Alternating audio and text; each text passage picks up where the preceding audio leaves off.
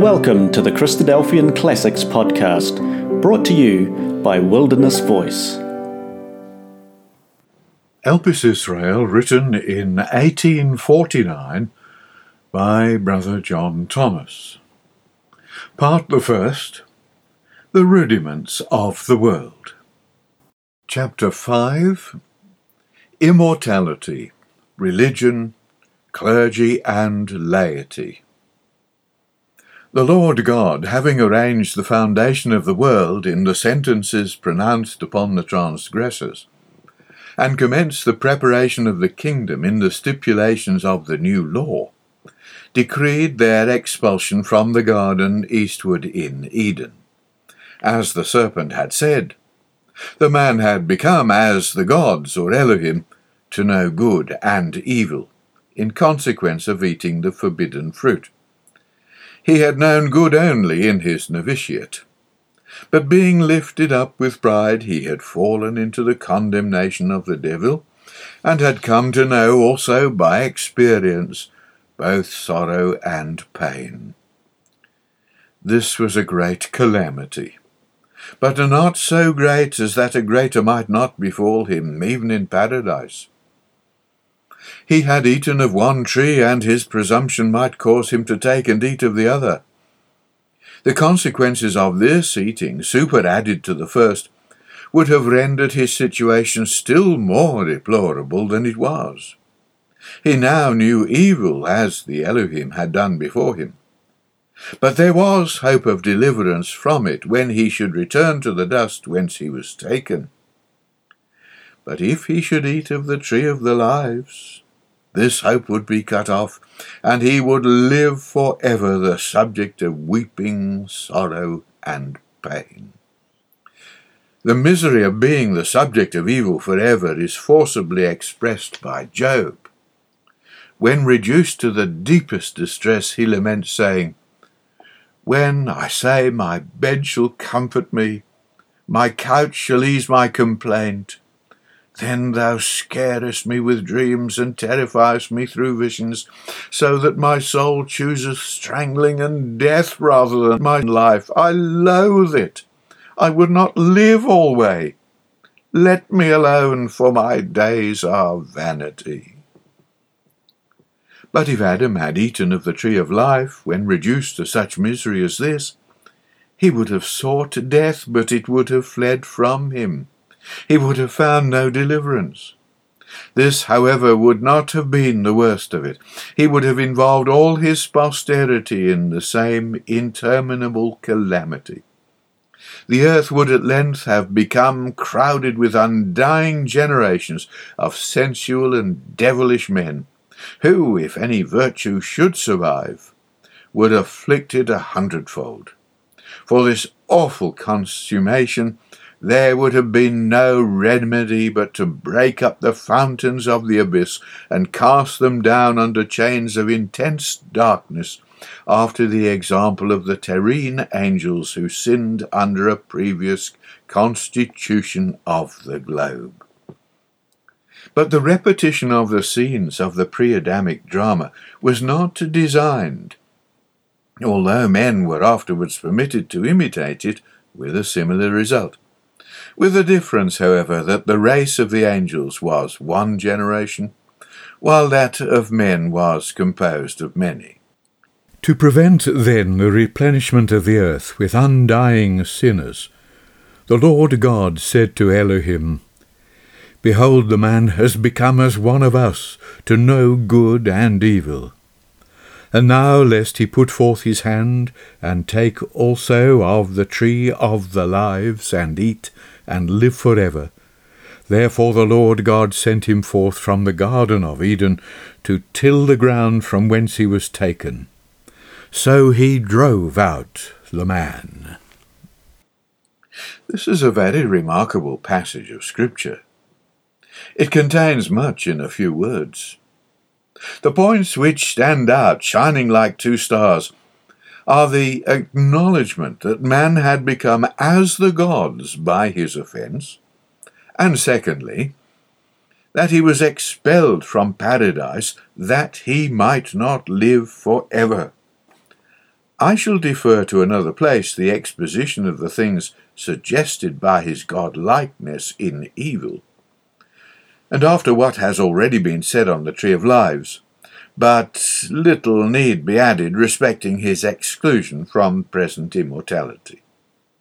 I would, however, so far anticipate another part of this work as to say here that the finality of creation, providence, and redemption is man upon earth, glorious, honourable, and immortal, in a state of unmingled good.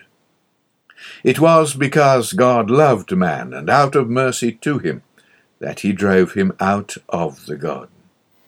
Had he been actuated by malignity, a feeling, by the by, that has no place in the heart of God, he would have left him free to involve himself in everlasting misery by eating of the Tree of Lives.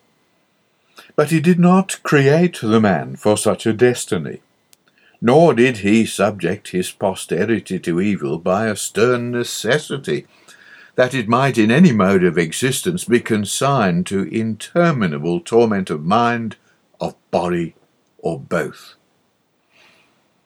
The creed that inculcates this is God-dishonouring, and expresses the foolish thoughts of sinful flesh, unenlightened by his law and testimony. It is the vapouring of the pagan mind, adopted by the apostasy, and transfused into the symbols of its credulity. As it knows not how to display the divine character in any other light than the propensities, the faintly illumined intellect and the perverted sentiments of the flesh exhibit. It presents God to the sons of men as more like the Saturn or Moloch of the heathens, who devoured their own offspring in shrieks and groans, than as one who so loves the world that he beseeches it to be reconciled to him, and to accept without money or price the exceeding great and precious things he has in store.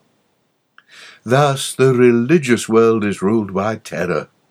The little faith it professes works not by love to the purification of its heart, but by the unceasing apprehension of burning in molten lava through endless ages.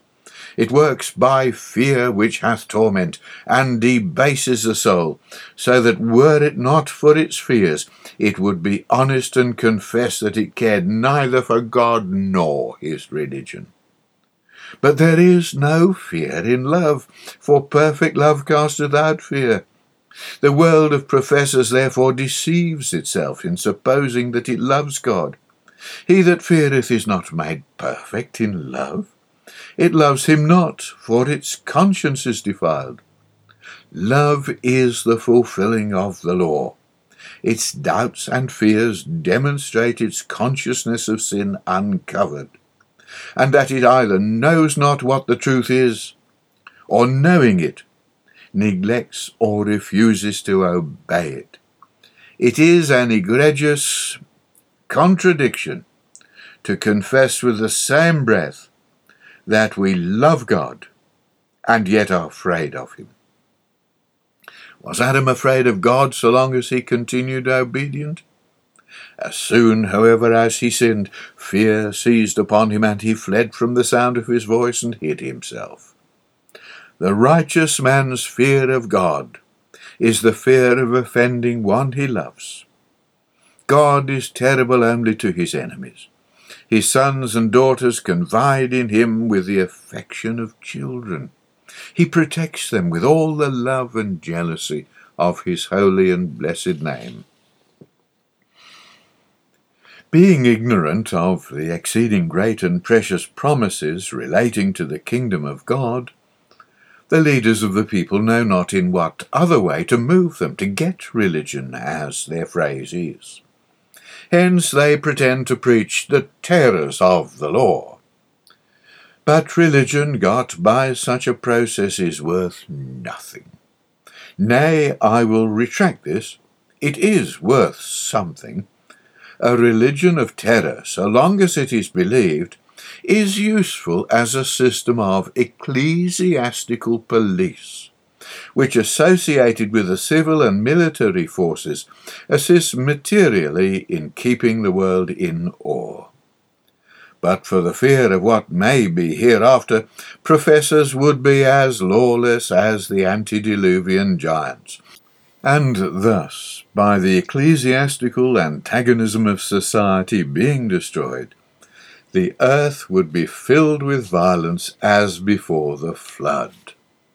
Superstition is useful in maintaining order until the period shall arrive to supersede it by wisdom and knowledge, which will be the stability of the times pertaining to the kingdom of God.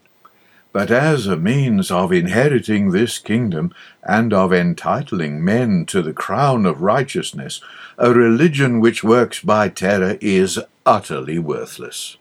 Remove the terror and the religion's gone, except in so far, indeed, as the possession of it is necessary to the preservation of its temporalities, vested interests, and worldly advantages. But the pure and undefiled religion of God has no present temporalities or worldly interests. It has no lands, tenements, and hereditaments, or states, colleges, or sacred edifices. It is like the Son of God in the days of his flesh, homeless, houseless, and poverty-stricken among the sons of men. It has great riches and good things in store for the poor in this world, who are rich in faith.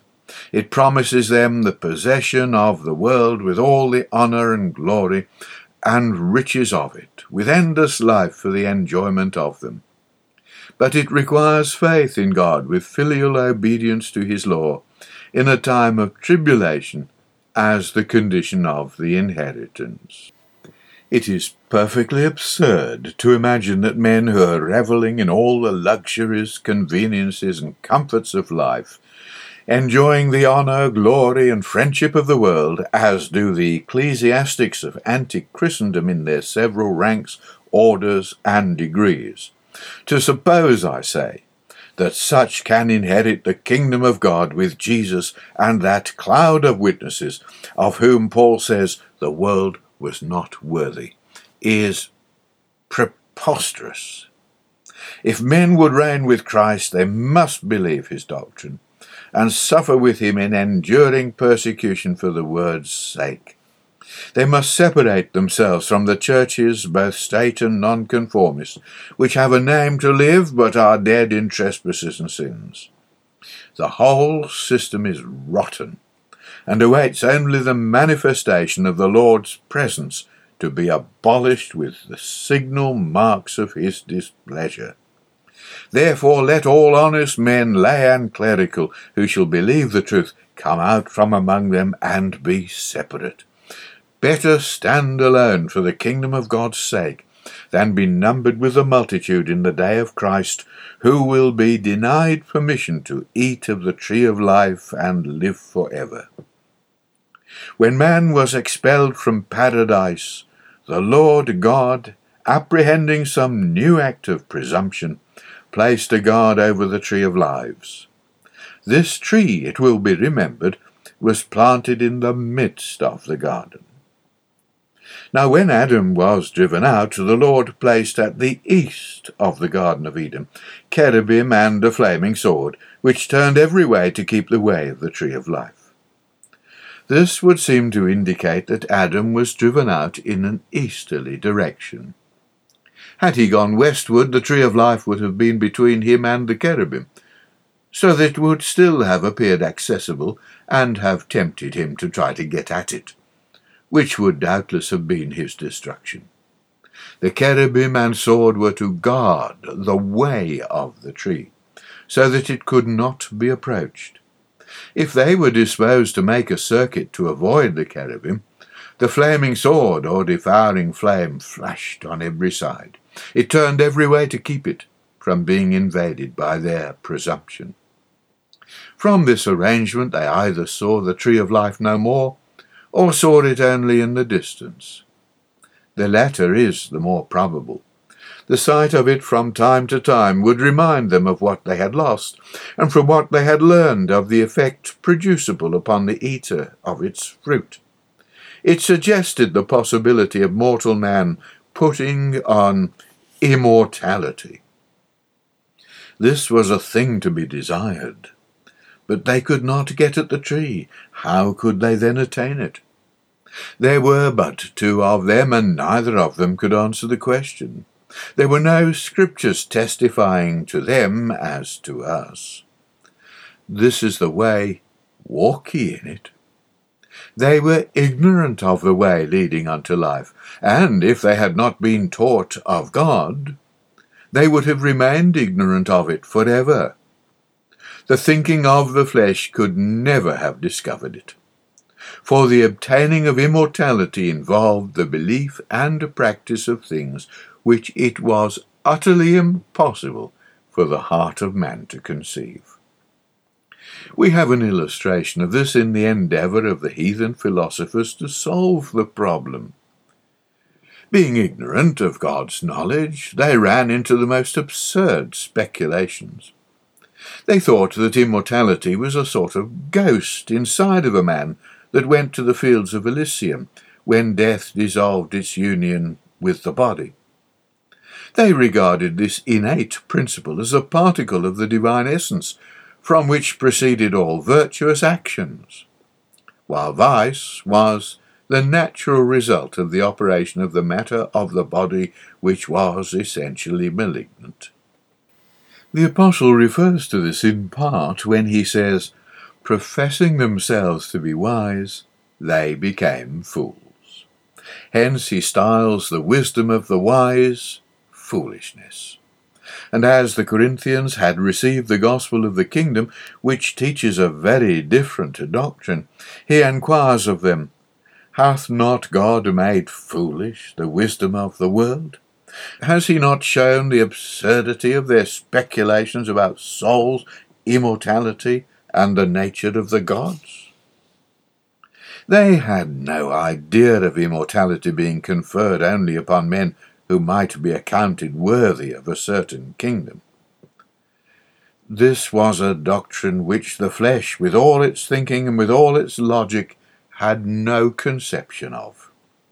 It never thought of the kingdom of God and the name of a particular personage as the channel through which immortality was to flow. It was lost in reveries about Elysium and Tartarus. That's the abyss below Hades, a place of eternal torment, we add, and the river Styx, which flowed between them, and about Charon and his ferry boat, and ghosts and three-headed Cerberus, and the snake-haired Furies, and Pluto, king of hell, but of the glory, honour, incorruptibility, and life, an incorruptible and undefiled inheritance, the recompense of reward to the subjects of a righteousness by faith, of such a prize as this, to be sought after by doing the will of God. They were as utterly ignorant as an unborn babe. Well might the apostle say in the language of the prophet, "Eye hath not seen, ear hath not heard, neither have entered into the heart of men the things which God hath prepared for them that love him. But God hath revealed them to us by his Spirit, that is, to those who received the gospel of the kingdom." Immortality, then, and the way to it, are things about which man must have remained forever ignorant, so long as their discovery depended upon the thinking of the flesh. In other words, they are matters purely of divine testimony, and as faith is the belief of testimony, man can have no faith in them beyond what is stated in the written word of God. The carnal mind, by reflecting upon its own consciousness, may be of opinion that what it terms "I myself" is immaterial because it thinks, and therefore immortal. But beyond that it can never go. Opinion implies doubt, For if a matter be beyond a doubt, it is no longer opinion, but faith or knowledge. Where then is the man, be he philosopher or theologist, who can demonstrate the existence of an immortal soul in the animal man by a "thus it is written" or a "thus saith the Lord"? A few phrases in Scripture may be twisted and tortured into an inference, which, however, becomes lighter than vanity before the direct testimonies of the Word to the contrary. With these words, then, by way of preface, I shall proceed to offer a few remarks upon the cherubim. The cherubim. But little is said about the cherubim in the Mosaic narrative. The word is a plural noun and represents, therefore, more objects than one. But in what did this plurality consist? I should say, judging from a text in the next chapter, that it had a special regard to a plurality of faces. For when the Lord God sentenced Cain to a fugitive and vagabond life, the fratricide answered, "Behold, then, from thy faces," plural in the Hebrew, "shall I be hid." That is, I shall no more be permitted to come before the cherubic faces, which thou hast placed at the east of the garden, to present an offering for my sin. As he truly observed, mine iniquity is greater than it may be forgiven. He was exiled from the faces of God still further to the east as a murderer doomed to eternal death at the end of his career. That the faces were connected with the cherubim seems unquestionable from other passages of Scripture where cherubim are described. The Lord spoke of them to Moses in the mount. Having commanded him to make an ark, or open chest, overlaid with gold, with a crown along its upper margin, he said, "Thou shalt make a mercy seat of pure gold. And thou shalt make 2 cherubim of beaten gold in the 2 ends of the mercy seat." In another place this is explained thus, "Out of the mercy seat made he the cherubim on the 2 ends thereof." Then it is continued, "And the cherubim shall stretch forth wings on high, covering the mercy seat with their wings, and their faces one to another toward the mercy seat shall the faces of the cherubim be. And thou shalt put the mercy seat above upon the ark, and in the ark thou shalt put the testimony that I shall give thee." It is probable that the reason why Moses gave no description of them in Genesis was because he intended to speak more particularly when he came to record their introduction into the most holy place of the tabernacle. In the text above recited, they are described as having wings and faces, and being made out of the same piece of gold as the mercy seat, upon which they looked down, beholding, as it were, the blood sprinkled upon it. It is evident they were symbols connected with the institution of atonement for sin through the shedding of blood. But they were still more significative. They were God's throne in Israel. Hence the psalmist said, "The Lord reigneth, he sitteth between the cherubim." This throne was erected upon mercy, and for this reason it was that the covering of the ark, containing the testimony, the manna, and the resurrected rod, was styled the mercy seat or throne, where the Lord covered the sins of the people. It was also the oracle or place from which God communed with Israel through Moses.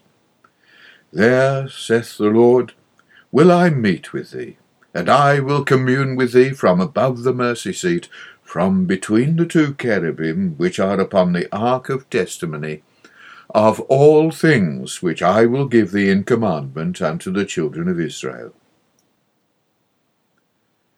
But though Moses informs us of 2 cherubim with a plurality of faces and wings each, he does not tell us what kind of faces or how many wings they had.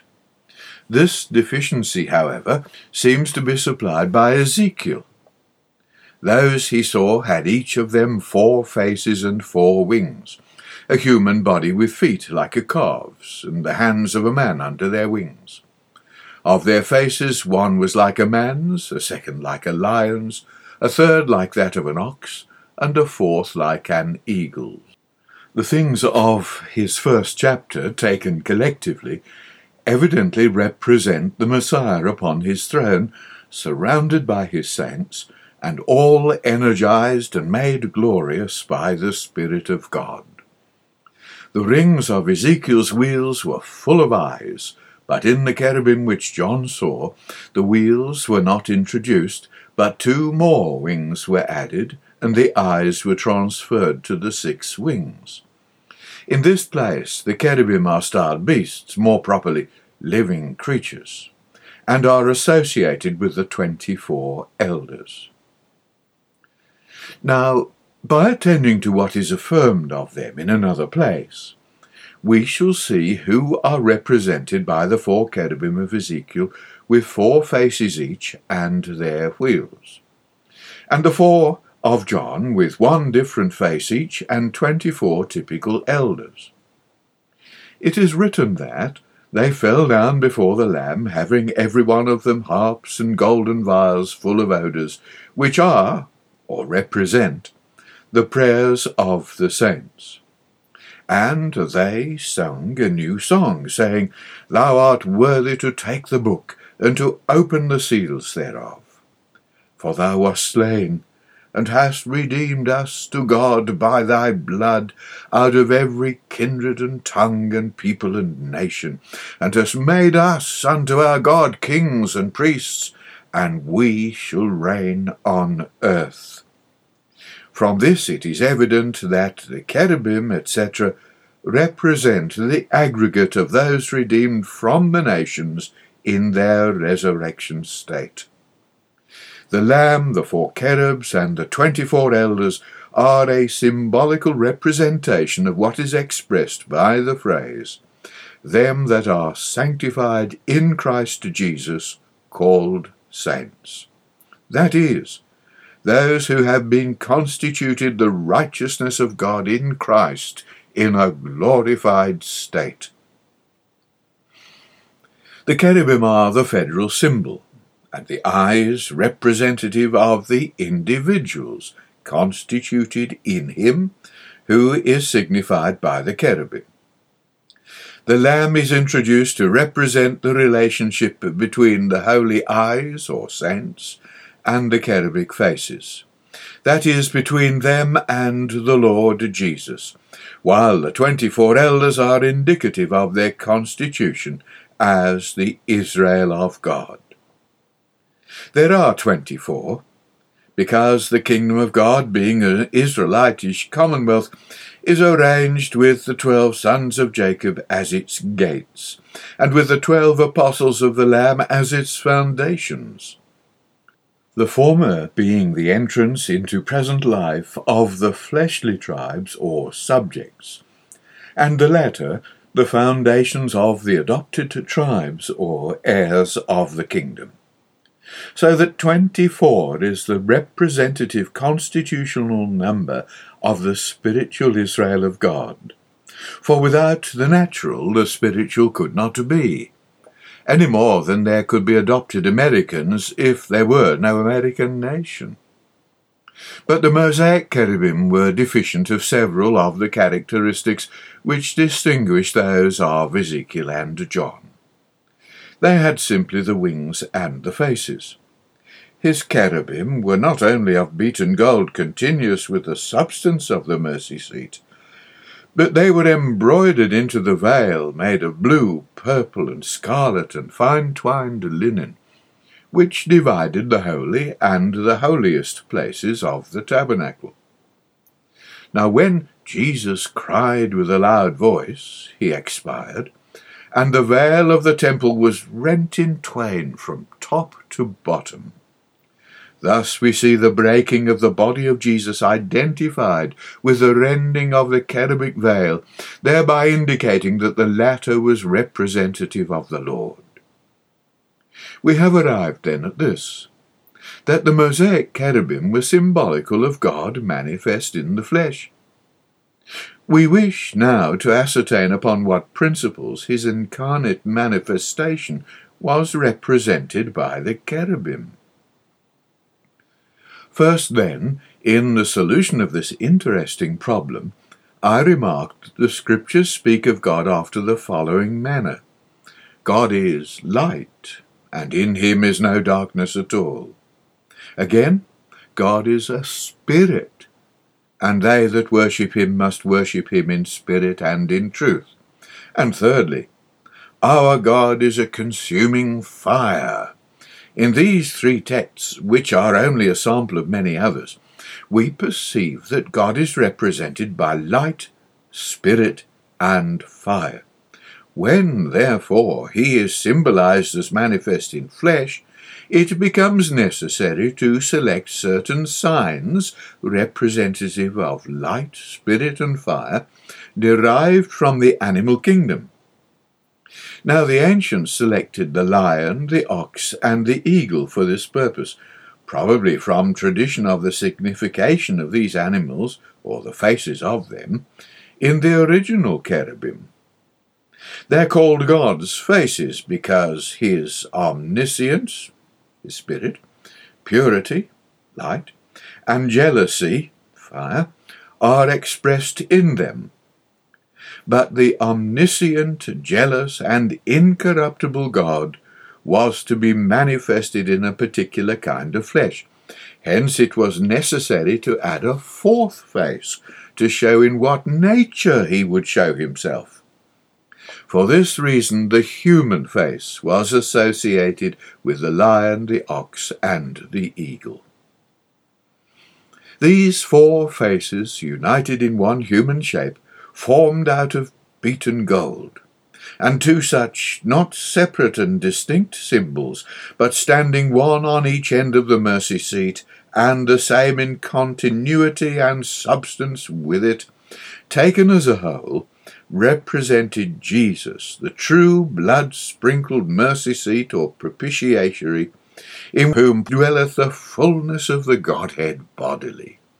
All four faces were to look upon the mercy seat, so as to behold the sprinkled blood of the yearly sacrifice. To accomplish this, two cherubs were necessary, so that the lion and the ox faces of the one, and the man and the eagle faces of the other, should all be mercy seat-ward. It will be seen from this view of things how important a place the cherubim occupied in the worship of God, connected with the representation of the truth. They were not objects of adoration, but symbols representing to the mind of an intelligent believer the seed of the woman as God manifested in the likeness of sinful flesh. This, I take it, was the significance of the cherubim which the Lord God placed at the east of the garden, and which became the germ, as it were, of the shadowy observances of the patriarchal and Mosaic institutions, whose substance was of Christ. The flaming sword. A flaming sword which turned every way. The things represented by the lion, ox, and eagle faces were visibly manifested in the sword of flame. This was light, spirit, and fire flaming around the cherubim as the glory of God. It turned every way to keep the way of the tree of life. This is all Moses says about it, and were it not for other testimonies, we should be at a loss to understand its allegorical signification.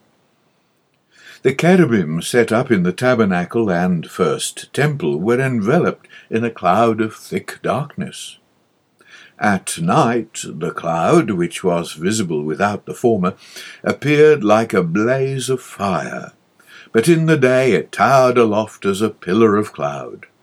Darkness and fire were frequent accompaniments of the divine presence, indeed always so upon great occasions. The presence of the Lord upon Mount Sinai was a magnificent and terrible example. And when Jesus expired in blood, Judea was veiled in darkness, and God looked upon it. With the exception of the thunder, the earthquake, the tempest, and the flashing lightning, God's communings with Moses, and after him with the high priests, were conducted from between the cherubim, as upon Sinai. The Lord descended upon it in fire, and the smoke thereof ascended as the smoke of a furnace, and God answered him by a voice, so that the thick darkness became luminous, and indicated his presence. The illumination of the darkness without the voice would be sufficient to give assurance of acceptance. The priest, having witnessed this on the great day of atonement, when he came out to the people, looking for him with anxiety to know the result, would be enabled to report to them that the Lord had shined forth. This was the sign to them of a typical salvation. Hence Asaph prays, "Give ear, O shepherd of Israel, thou that dwellest between the cherubim, shine forth. Stir up thy strength, and come and save us. Turn us again, O God, cause thy face to shine, and we shall be saved." But the flaming sword in Eden is more strikingly illustrated as to its probable appearance by Ezekiel's description of the cherubic glory. He says he beheld a great cloud, and a fire enfolding itself, and a brightness was about it, and out of the brightness thereof as the colour of amber, out of the midst of the fire, whence issued forth a likeness of 4 living creatures, or cherubim. Their appearance was like burning coals of fire, and like the appearance of lamps. It went up and down among the living creatures, and the fire was bright, and out of the fire went forth lightning, and the living creatures ran and returned as the appearance of a flash of lightning. It was customary for the Lord to answer men by fire when any great principle or new institution was to be established. Thus the covenant with Abraham was confirmed by fire. There also came out a fire from before the Lord, and consumed the offering on Aaron's induction as high priest, when the plague was stayed at the intercession of David. And the Lord answered him by fire from heaven upon the altar of burnt offering, and thus indicated the place he had chosen to place his name there. And also at the dedication of the temple, fire consumed the sacrifices in the same way.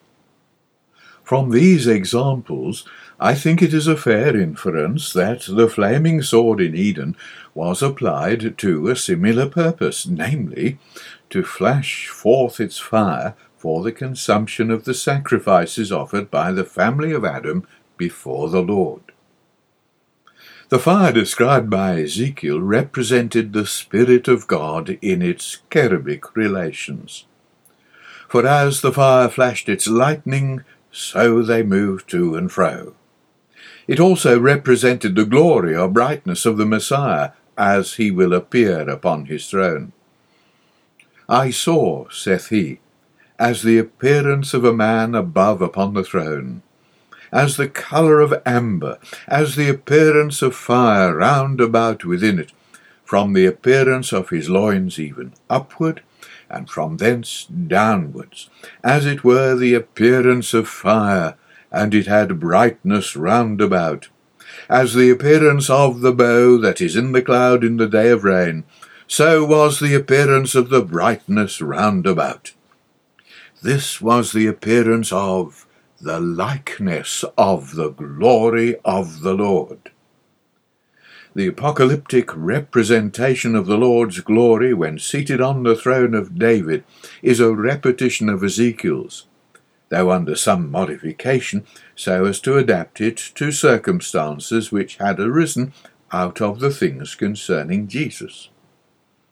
I beheld, says John, a throne was set in the heaven, and one sat on the throne. And he that sat was to look upon like a jasper and sardine stone. And there was a rainbow round about the throne, in sight like unto an emerald. And out of the throne proceeded lightnings and thunderings and voices. And there were 7 lamps of fire burning before the throne, which are the 7 Spirits of God. From these passages it is evident that fire, which is also light, is in symbolic representation significative of the Spirit of God. If more proof were necessary, the outpouring of the Spirit on Pentecost and at the house of Cornelius would be sufficient to settle the matter. Now, when this appearance envelops men and things, it is called glory or majesty. Hence, referring to the transfiguration of Jesus on the Mount, the Apostle says, "We were eyewitnesses of his majesty, for he received from God the Father honour and glory." Such glory or brightness, so beautifully represented by Ezekiel and John, will clothe the saints as well as the Lord Jesus when they shall appear in the kingdom of God. As it is written, "They that be wise shall shine as the brightness of the firmament, and they that turn many to righteousness as the stars for ever and ever." The Apostle also speaks of the brightness of the sun, moon, and stars as an illustration of the glory of the risen saints. And what is symbolically represented in Ezekiel and John of the glory of the Lord is plainly affirmed by the prophet in these words, "The moon shall be confounded and the sun ashamed, when the Lord of hosts shall reign on Mount Zion and in Jerusalem, and before his ancients gloriously." From the whole, then, I conclude that the cherubim and flaming sword at the east of Eden's garden were representative, first, of God manifest in the woman's nature as the Word made flesh, and by being bruised in the heel set forth as the blood-sprinkled mercy seat or propitiation for sin, and secondly, of God manifested in the spiritual nature, clothed with dazzling brightness, surpassing the sun and moon in splendour. The cherubim were the throne of the Lord in relation to the antediluvian world. There he communed with men. His presence was there, and the altar he had set up. When men went to sacrifice before him, there they presented their offerings. If these were according to his appointment, he accepted the worshipper, and probably answered him by fire flashing forth from the cherubic glory, and consuming the sacrifice upon the altar. If the worshipper were faithless and disobedient, the faces were hid by thick darkness, and the offering remained unconsumed. This was the case with Cain. His countenance fell, and he expressed himself with anger. Then the Lord God answered him with a voice, and the conversation ensued which is recorded in the Mosaic narrative. Having then ascertained the signification of the cherubim and flaming sword, I shall proceed now to speak of the principles of religion. The way of the tree of life. Strait is the gate, and narrow is the way which leadeth unto life, and few there be that find it. Matthew 7, verse 14. Religion is not coeval, that is, at the same epoch, with the formation of man, neither had it any existence during his novitiate. Though it was instituted in the paradise, it was not for his observance there, For while he continued the sinless tenant of the garden, he stood in no need of the healing consolations it affords. Until he ate of the forbidden fruit, there was no breach of friendship or misunderstanding, no alienation between him and the Lord God. There needed not, therefore, any means or system of means for the reconciliation of estranged parties. But as soon as the good understanding was interrupted by disobedience to the Eden law, sentence of condemnation to the dust was pronounced upon the offenders, and means were instituted to put them at one again with the Lord, that he might bring them back from the ground, no longer naked and ashamed of their condition, but clothed with glory and honour, incorruptibility and life, as a crown of righteousness that should never fade away. These instituted means made up the way of life which Moses terms God's way. David styles it the path of life, which the apostle, in quoting, renders the way of life, that is, the way leading to life, in which a man must walk now, and the way into the kingdom from the house of death. In the beginning, God's way was styled the way of the tree of life, which in the passage where it occurs must be taken literally and then allegorically. In its literal sense, it was the path leading to the tree in the midst of the garden, but allegorically, it signified the things to be believed and practised by those who desired to live forever. To believe and do is to walk in the way which leadeth unto life, because immortality will be a part of the recompense of reward for so doing. Until the crucifixion, the way was marked out, first by the patriarchal arrangement of things, and secondly by the Mosaic law, all of which pointed to the Shiloh. But when Jesus appeared, he announced, saying, I am the way, the truth, and the life. No man cometh to the Father but by me. Whosoever would attain to life must believe the truth concerning Jesus and the kingdom, which is the most holy place. Hence it is written, We have boldness to enter into the holiest by the blood of Jesus, by a new and living way, which he hath consecrated for us through the veil, that is to say, his flesh. The old way was but typical of the new.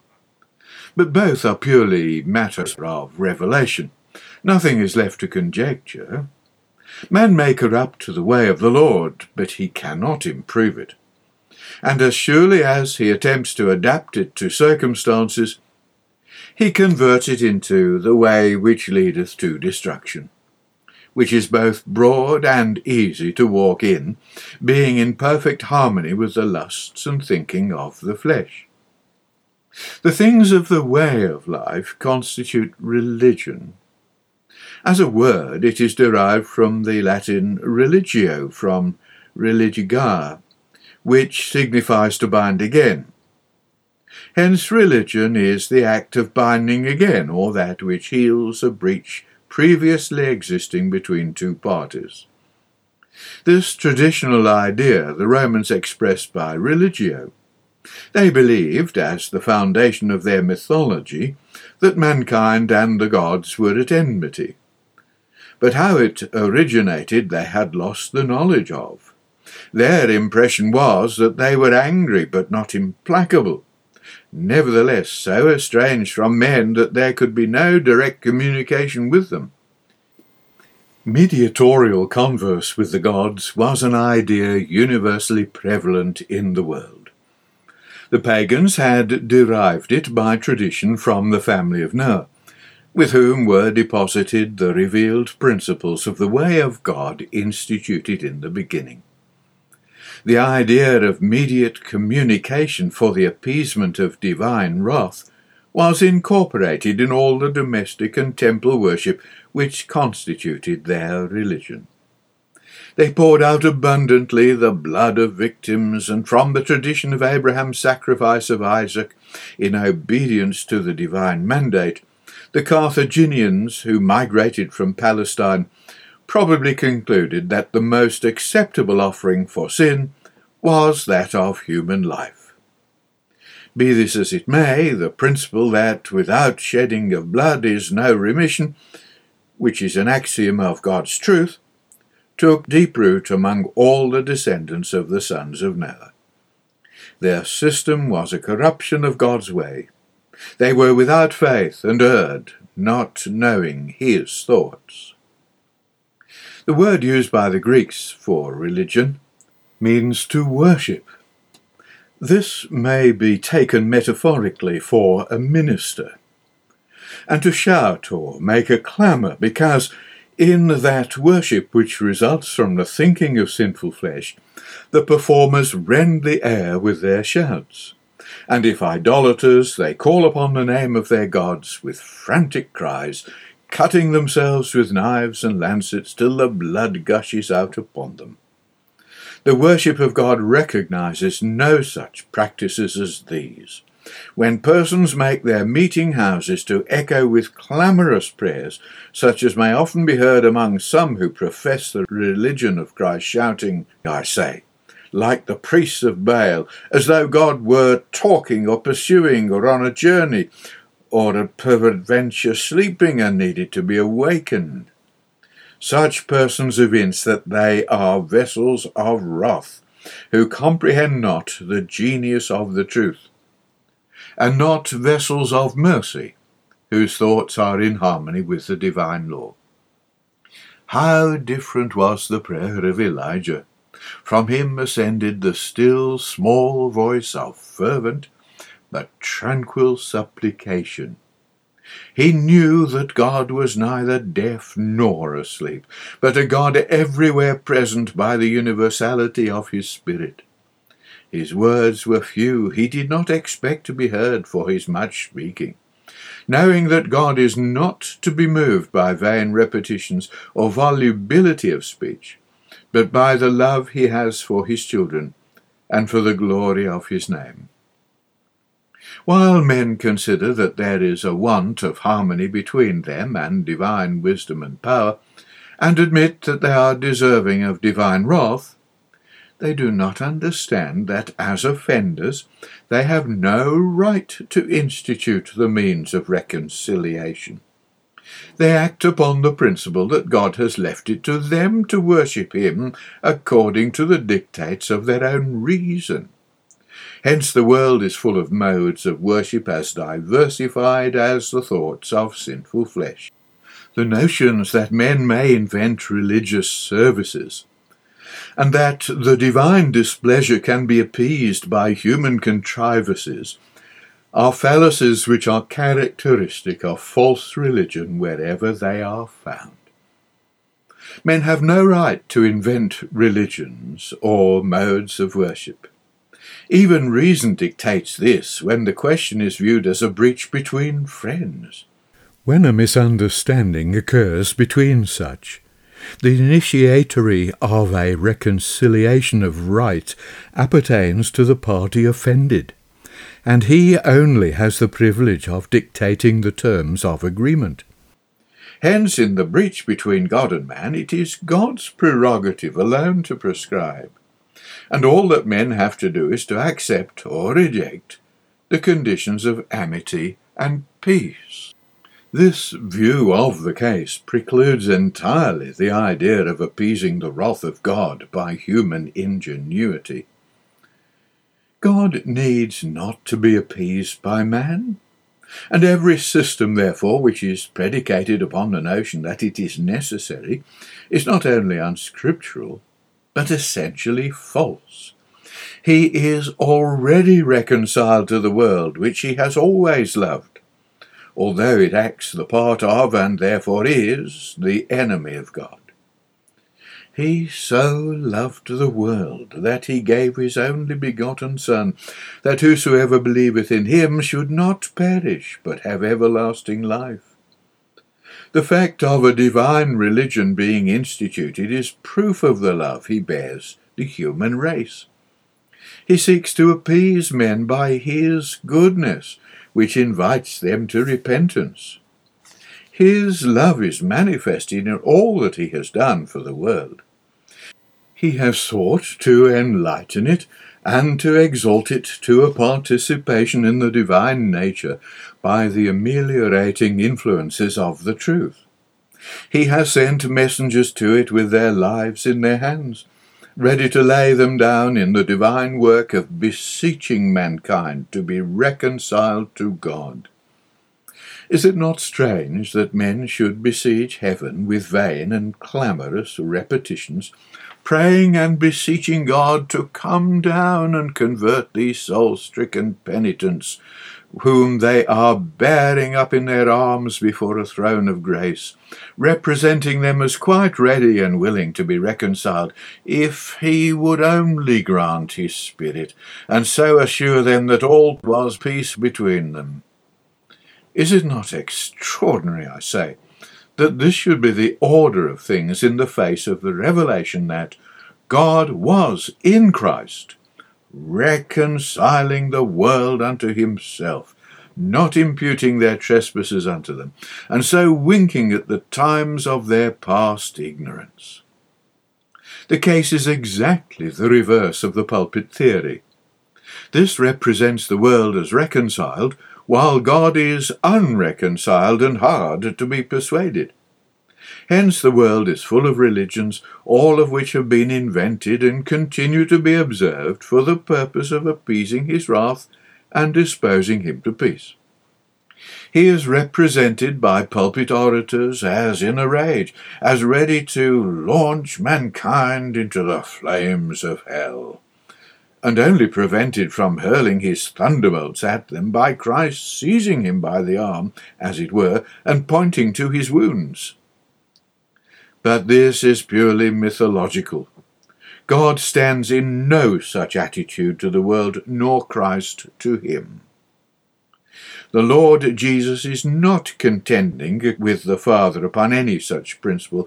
There is no antagonism between them. They agree in one, and what God conceived is committed to the Son to execute. The world is not reconciled to God, nor has it the least disposition for reconciliation upon any other principles than it has itself decreed. These principles are subversive of his supremacy in the universe. They are annihilative of his truth. They demoralize his character. Therefore he will accept no homage predicated upon them. He has long since proclaimed the conditions of peace which he is waiting to ratify in every case where they are accepted. This proclamation is styled the word of reconciliation, which, said the Apostle, God hath committed unto us. Not, be it most distinctly understood, to me, nor to the ecclesiastics of any sect, party, or denomination extant. The word of reconciliation hath been committed to no man or set of men now living. It was committed to the apostles and their divinely inspired co-labourers, and to them only, so that they could say in the words of one of them, We are of God. He that knoweth God heareth us. He that is not of God heareth not us. Hereby know we the spirit of truth and the spirit of error. And they were perfectly justified in saying so, for Jesus said to them, It is not ye that speak, but the Spirit of your Father which speaketh in you. Therefore he said in another place, He that heareth you heareth me, and he that heareth me heareth him that sent me. The word of reconciliation, then, was committed to the apostles, whom God appointed as his ambassadors to the world. And be it observed that their ambassadorial character did not rest upon assumption like that of their pretended successors. God attested them, as he had done with his Son before them. Their credentials were in the miracles which accompanied their word. They produced the signs of their apostleship, and multitudes acknowledged them, as Nicodemus did their Lord, saying, "We know that thou art a teacher come from God, for no man can do these miracles that thou doest, except God be with him." They would not have been received as ambassadors of heaven if God had not attested them by his power. But being so attested, they were prepared, and did present themselves at Satan's court, that is, before Caesar, to invite the world to be at peace with him. The pulpit orators of this age are either greatly deceived, or, if their eyes be open, most egregiously, or notably, impose upon the credulity of the public in pretending to be Christ's ambassadors to the world. Why, they are the world's allies, the friends and supporters of the institutions of Satan's kingdom, whose subjects pay them their wages on condition of preaching such doctrines as suit them. Talk of being ministers and ambassadors of Jesus Christ. How perverted must their own minds be to imagine it, and how spoiled by philosophy and vain deceit the people who can acquiesce in so unfounded a pretension. Have they seen Jesus? Or what special messages have they to the world from God that men cannot read for themselves in the scriptures of truth? If they have any new light from him, he will attest it, as he has always done, by a display of power. Men will then be justified in receiving them as plenipotentiaries, that is, persons having full powers, of the divine majesty, provided always that what they speak be in strict accordance with what Paul preached, otherwise not. God hath given to us, say the apostles, the ministry of reconciliation. Now then we are ambassadors for Christ, as though God did beseech by us. We pray in Christ's stead, be reconciled to God. These are the men whom he appointed, who sought not to please the public, but to enlighten them. For, saith one of them, if I yet please men, I should not be the servant of Christ. The church was associated with the apostles in the ministry of reconciliation.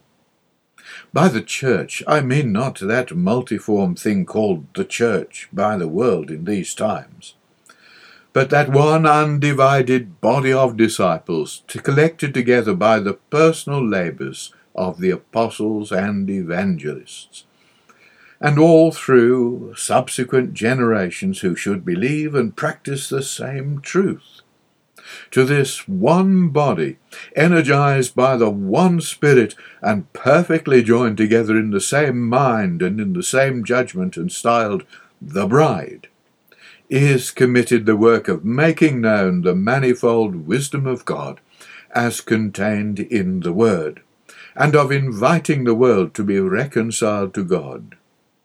No member of this body is exempt from the obligation of cooperating in this work. It is the duty and privilege of every one in his own sphere to endeavour to turn men to righteousness. For there is no distinction of clergy and laity in the family of God. In the days of the apostles, things were very different to what they are now. There were many congregations or churches, but they were all one flock or denomination, and men endowed with spiritual gifts were their rulers. But even these were not distinguished from their brethren as clergy or priests, but as ministers or servants, well knowing the presumption, pride, and arrogance of the flesh. The Spirit commanded them especially to feed the flock and not to fleece it, to oversee it willingly and of a ready mind, but not for the sake of compensation, and to be examples to the flock, and not to lord it over the heritages. The word clergy, as the title of an order, is assumed by men who have no right to it. It is a word which comes from the Greek meaning a lot or portion, and is applied by the apostle in the text quoted to a single congregation of disciples, so that when he speaks of all the congregations of the flock, he styles them the heritages. But in after years, the ministers of the heritages, or clergies, disregarded the commandment, and set themselves up as lords of the heritages, which they fleeced and oppressed for lucre's sake. They even made the clergies of God believe that they were nothing more than mere commoners, while they themselves, the usurpers of the believers' rights, were God's peculiar lot or portion, as the tribe of Levi were among the Israelites. And the distinction was then set up of clergy and laity, from the Greek word for the multitude. But the distinction belongs to the apostasy, and not to God's oppressed and scattered sheep. When clergy get in among them, it is as grievous wolves, not sparing the flock, but speaking perverse things to draw away disciples after them, for their own worldly gain. They have nothing to do with the word of reconciliation, except to pervert it and to bring it into disrepute. The principles of the apostasy, and indeed of all false religion, are such as result from the thinking of the flesh when left to its own communings. This is illustrated in the case of Adam and Eve. They sought to cover their sin by a device of their own. They sewed fig leaves together and made themselves aprons. Their shame was covered indeed, but their consciences were not healed. But it was the best they could do in their ignorance. They were as yet unacquainted with the great principle that without the shedding of blood there could be no remission of sin. They were not aware of this necessity, for it had not been revealed, neither did they understand that, as offenders, they would not be permitted to devise a covering for themselves. They had everything to learn as to the ground of reconciliation with God. They had no idea of religion, for hitherto they had needed none. It yet remained to be revealed as the divinely appointed means of healing the breach which sin had made between God and men. Man, having been made subject to evil and consigned to the bondage of a perishing state, the Lord God repudiated their fig leaf invention and appointed coats of skins for their covering. In this testimony there is much expressed in few words. To appoint coats of skins implies a command for the sacrifice of animals whose skins were converted to this purpose. It also implies that Adam was the priest on the occasion, who presented himself before the Lord with the mediatorial blood. When the sacrifice was accepted, the offence was provisionally remitted. For the Scripture saith that it is not possible for the blood of animals to take away sins. It was impossible because sin was to be condemned in sinful flesh. This required the death of a man, for the animals had not sinned. So that if the whole animal world, save man, had been made an offering for sin, sin would still have been uncondemned in his nature. Besides the necessity of a human sacrifice, God deemed it equally necessary that the victim should be free from personal transgression, and that when he had suffered, he should rise from the dead so as to be a living sacrifice. If the death of a transgressor would have sufficed, then Adam and Eve might have been put to death at once and raised to life again. But this was not according to the divine wisdom.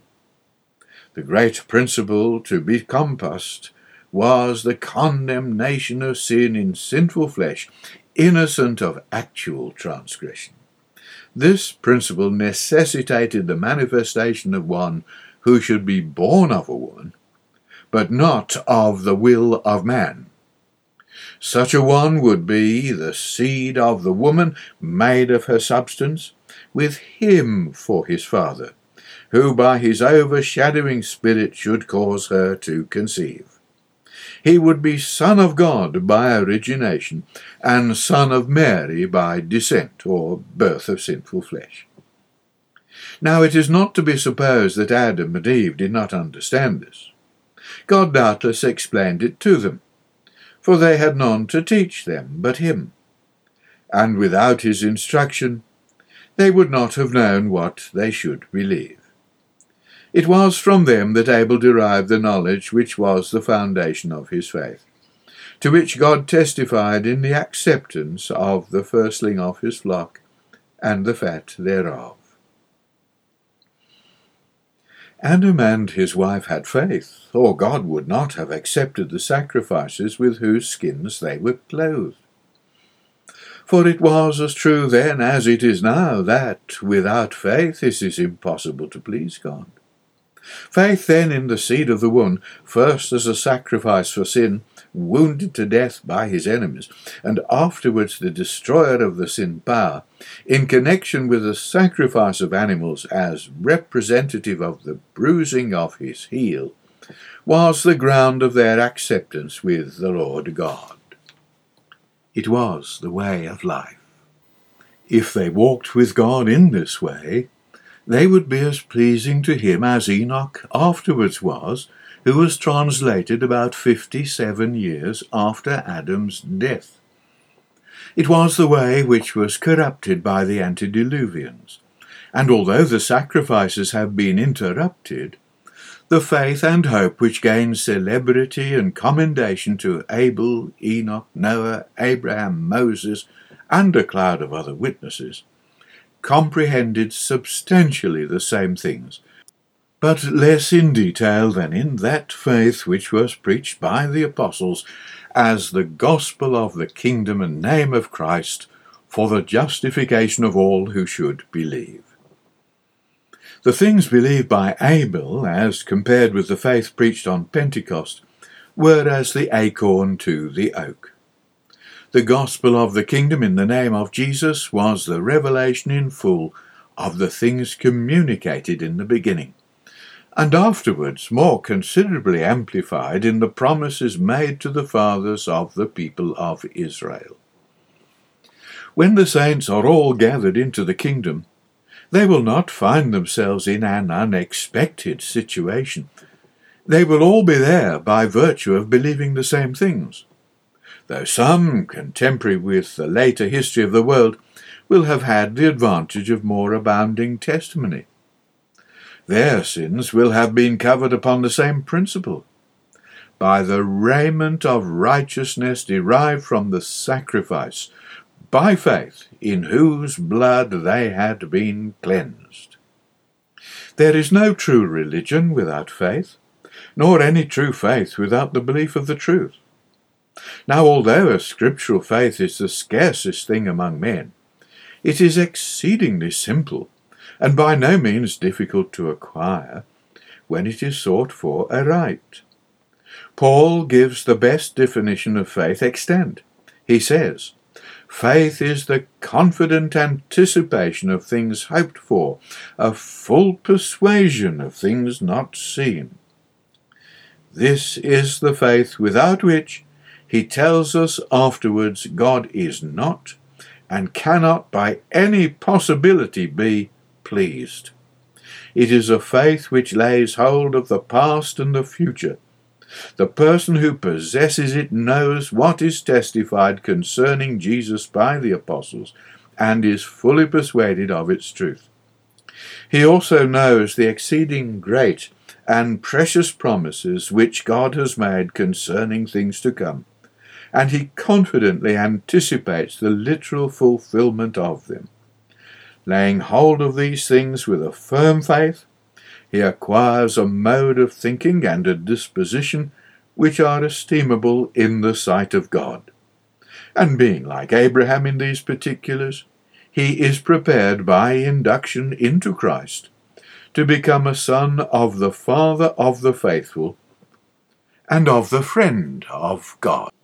This faith comes by studying the Scriptures. As it is written, faith comes by hearing, and hearing by the word of God. This word contains the testimony of God. When this testimony is understood and allowed to make its own impressions in a good and honest heart, faith establishes itself there. There is no more mystery in this than how one man comes to believe another guilty of a crime when he is made acquainted with all the testimony in the case. The ability to believe lies in a sound understanding, a candid disposition, and knowledge of the testimony of God. Where there is ignorance of this, there can be no faith. It is as impossible for a man ignorant of God's word to have faith as it is for a man to believe another guilty of an alleged crime who knows nothing at all about the matter. But one may say, there are multitudes who believe in Christ who are very ignorant of the Scriptures. Yes, they believe in Christ as Turks believe in Muhammad. But this is not the faith defined by Paul. The mere belief that Jesus is the Son of God is not believing in him. To believe in him is to believe what God testifies concerning him. The faith of the religious world is like a stool with only one leg. It professes to believe in Jesus, but it is ignorant and therefore faithless of the message he was sent to deliver to Israel. His message had relation to the things hoped for, to the things of the kingdom which the God of heaven will set up upon the ruin of the kingdoms which now exist. Men are invited to believe in the messenger of the covenant and in the message which unfolds the things of the covenant. To believe the one and reject the other is stultification. The religious world has placed itself in this predicament, and unless it believes the whole truth, which is not likely, it will be cut off as was Israel in the days of old. Love is the fulfilling of the law. He that hath my commandments and keepeth them, he it is that loveth me. If any man love me, he will keep my words, and he that loveth me not keepeth not my words. In the face of these sayings of Jesus, what is the love of professors for God and his Son worth? It is like their faith, of no account whatever. God asks men for their hearts, but they give him only their lips. They profess to love him, but give their affections to the world. From the ecclesiastical throne or pulpit to the humblest layman, can they give a scriptural demonstration of obedience to the faith? They offer verbal sacrifices without end. At least they do, who are compensated for their words. The laity are possessed of a legion of dumb spirits, and sit only as the listless hearers of the eloquence presented according to their taste. But where is obedience to the gospel of the kingdom in the name of Jesus? Whoever thinks of obeying this? And yet he comes to take vengeance on all who obey it not. I cannot too earnestly commend the words of Samuel to the attention of the reader in this place. Hath the Lord, saith he, as great delight in burnt offerings and sacrifices as in obeying the voice of the Lord. Behold, to obey is better than sacrifice, and to hearken than the fat of rams. For rebellion is as the sin of witchcraft, and stubbornness is as iniquity and idolatry. A great principle is set forth in these words. It is that which can alone place men in harmony with the religion of God. Without it a man may indeed know the truth, but he must believe and do if he would inherit the kingdom which has been preparing from the foundation of the world. Religion is of two kinds. That namely which is invented by the thinking of sinful flesh, and that which is revealed of God. The former is superstition and leads men to do a vast deal more than God requires of them, or less than he has appointed. In what is called Christendom, most improperly, for instead of being Christ's dominion, as the word implies, it is the arena of his sufferings in the persons of his disciples and in the suppression of his truth. These extremes of superstition in its plus and minus exhibitions are illustrated in all their diversity, from popery, which is superstition in excess, down to Quakerism, which is superstition in its homeopathic proportion. That means a minute dose. The religion of God, on the contrary, is the just milieu, occupying a commanding and dignified position between the two extremes. It does not require men to abase themselves in the dust and to afflict their bodies for their sins, nor to plant themselves as so many statues of clay with downcast or upturned visage in the silence of the sepulchre, under pretence of waiting for him to move them to preach or pray. There is no fanaticism nor pietism in his religion, when in the exercise of it men are moved to action. They are acted upon by an intelligent and earnest conviction of the truth. This is the instrumentality by which he rouses men to religious exercise, by the Spirit, which is the truth. When, therefore, they are really moved by the Spirit, they are moved by the truth, and do not talk nonsense. They speak according to the law and the testimony, and thus evince to all who understand the Scriptures that they have light within. Everything spoken not according to the word is nonsense, and the Spirit never moves men to speak nonsense. Nor doth the light of truth within ever reach men to undervalue the institutions of religion, or to live in neglect of them under pretence of a refined spirituality or a superior sanctity. By their fruits ye may know them. This is an excellent rule by which to discern the spirits. Men pray for the Holy Spirit, profess to preach under its guidance, and often in a very bad spirit, protest that they received it when converted. But the Spirit dwells only with those who understand, believe, and obey the gospel of the kingdom, and who walk according to its precepts. No man, be he preacher or layman, has the Spirit or anything else to do with it than as resisting it, who does not preach and believe the gospel Paul preached. The religious world is utterly destitute of the Spirit which belongs to God's religion, because it is ignorant of the gospel and understands not the voices of the prophets. If, therefore, it be sincerely desirous of the Spirit of God, let it renounce the traditions of the fathers and mothers of the apostasy, from Origen to Joanna Southcott, Jemima Wilkinson, and Anne Lee.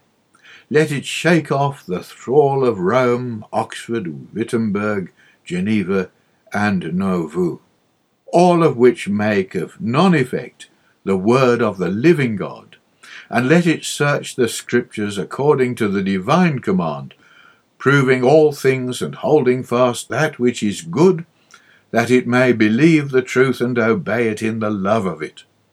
Christ will then dwell in its heart by faith.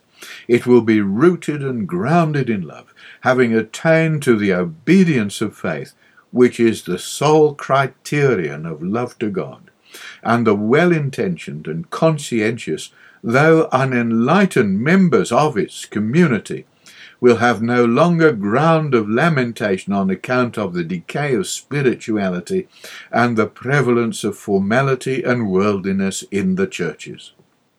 All the Most High requires of men is just to believe what he has done, what he teaches, and what he promises, to obey the law of faith, to take care of the poor of his flock, and to keep themselves unspotted from the world. This is pure and undefiled religion. But alas, where is it to be found?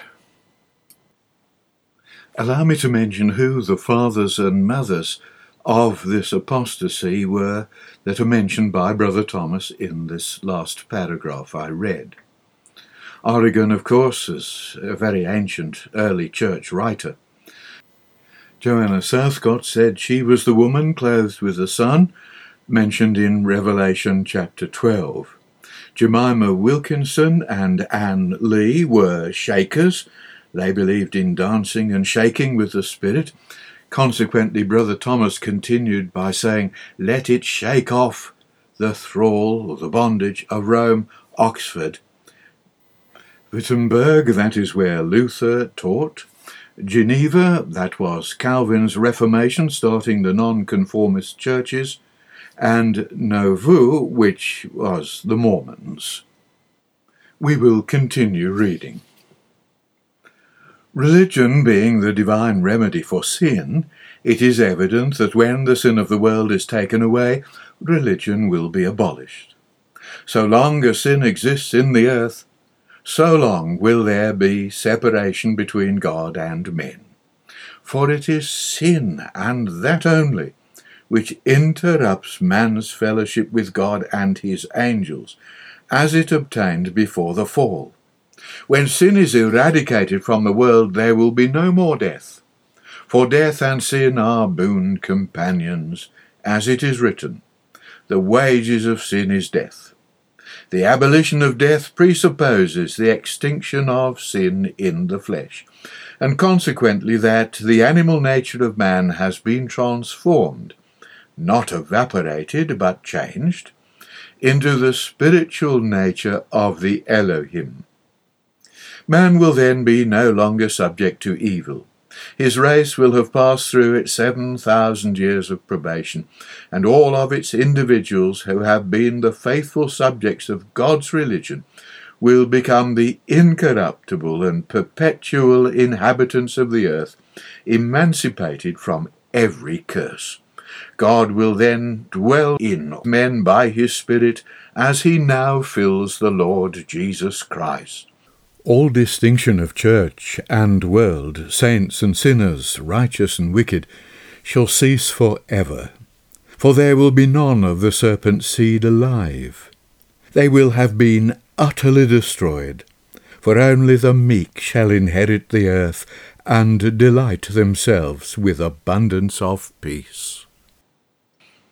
Religion begins in the 3rd chapter of Genesis and finds the record of its end in the last 2 chapters of the Revelation.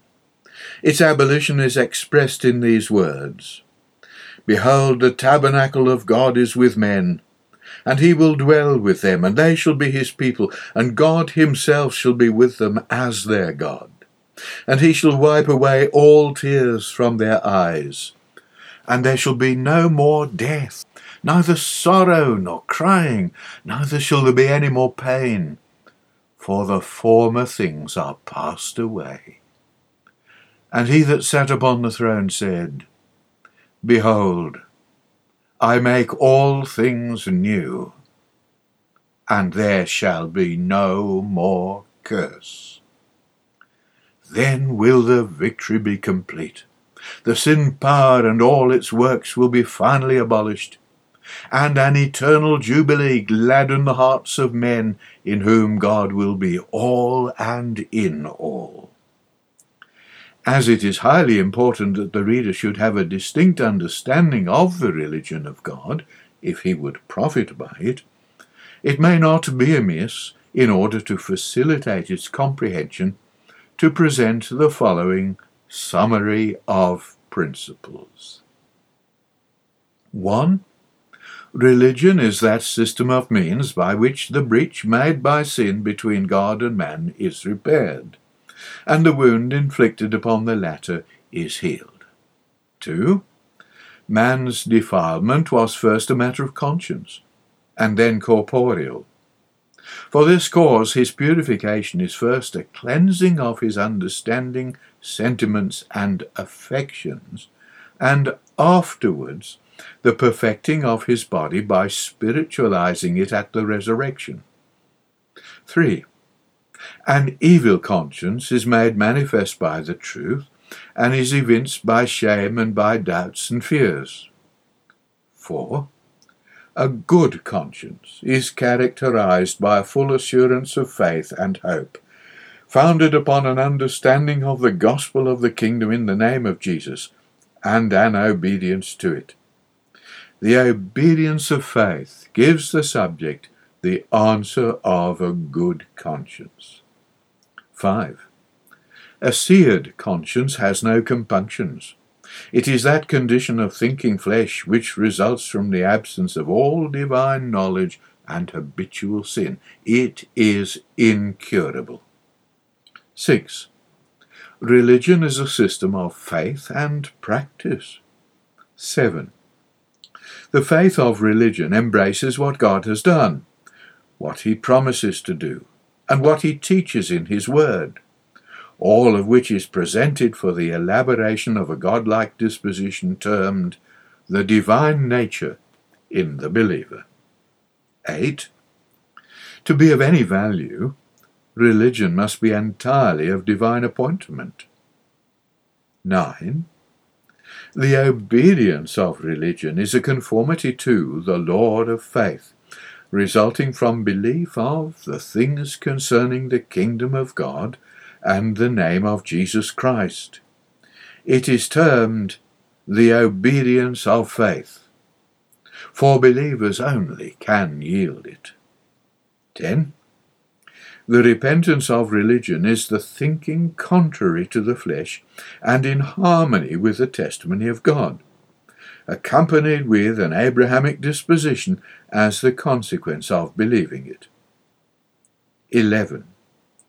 The morality of religion is the taking care of the widows and orphans of Christ's flock, and keeping oneself unspotted from the world.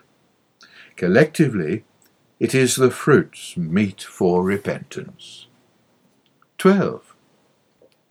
Religion hath its elements, which are styled weak and beggarly. These are days and years and months and times, meat and drink, sacrifices, ablutions, ordinances of divine service, holy places, veils, altars, censers, cherubim, mercy seats, holy days, Sabbaths, etc., which were a shadow of things to come, but the substance is of Christ. 13. The elementary doctrinal principles of religion are few and simple, and no other reason can be given for them than that God wills them. They may be thus stated. A. No sinner can by any means redeem his brother, nor give to God a ransom for him that he should still live forever and not see corruption. B. Sin cannot be covered or remitted without shedding of blood. C. The blood of animals cannot take away sin. D. Sin must be condemned in sinful flesh, innocent of transgression. E. Sins must be covered by a garment derived from the purification sacrifice made living by a resurrection. 14. To be naked is to be in an unpardoned state. 15. The proximate principles of religion are repentance from dead works, faith towards God, doctrine of baptisms and of the laying on of hands and of resurrection of the dead and of eternal judgment.